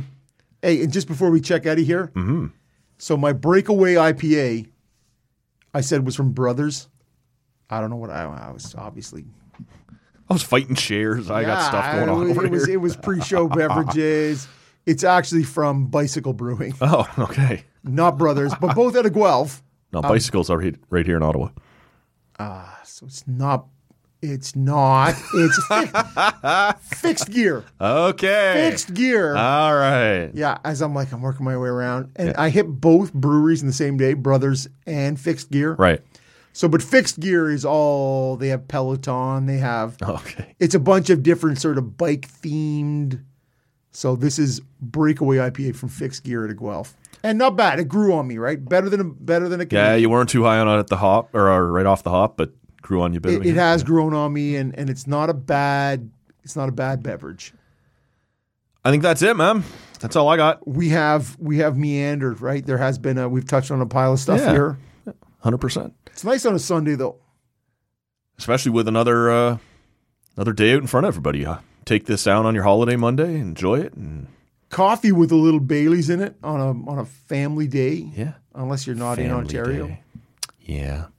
Yeah. What an authentic, real holiday. Do you care? Do you care with that? Fuck no. Just make it another civic holiday. Like it is not. Like why does it have to have a name or a theme? Or it's such bullshit. Well, and it's funny. The first year we had it. I don't know. It's maybe 10, 15 years old now. Yeah, I'm thinking it's 9, 10, or 11, whatever it is. The years, and I made a big snow fort with my kids. Right, we went out and we did this sort of family thing, right? And then ever since then, it's sort of been a bit of it's a day off, man. Although brother-in-law has to work, he works for the feds. They don't get. I thought the government was the only people that did actually get it off. So. But not federals. No, okay. So provincial and municipal. Yeah, that's right here. I'm going to throw my shoulder out, slapping myself on. Yeah, baby. Don't forget, Wednesday morning, Arden Zwelling from Sportsnet will be here. We'll be talking Blue Jays. Love it. And then, Thursday morning, Claire Hanna. So, big week. Good week on the Talk and Audio podcast. Make sure starting you're with us. Yeah, of course. So it's obviously a good week. Starting with a holiday Monday, so it's obviously a good week. Clearly. All right, we'll get out of here on that. Make sure you're subscribed wherever you're hearing us, and give us a follow on social media at Talk and Audio. For Rob, my name's Matt. We'll see you next time. See ya. Fuck, man. Thank you, guys. The hell was that? Number one bullshit. Oh, number one bullshit. Why are you so pissy?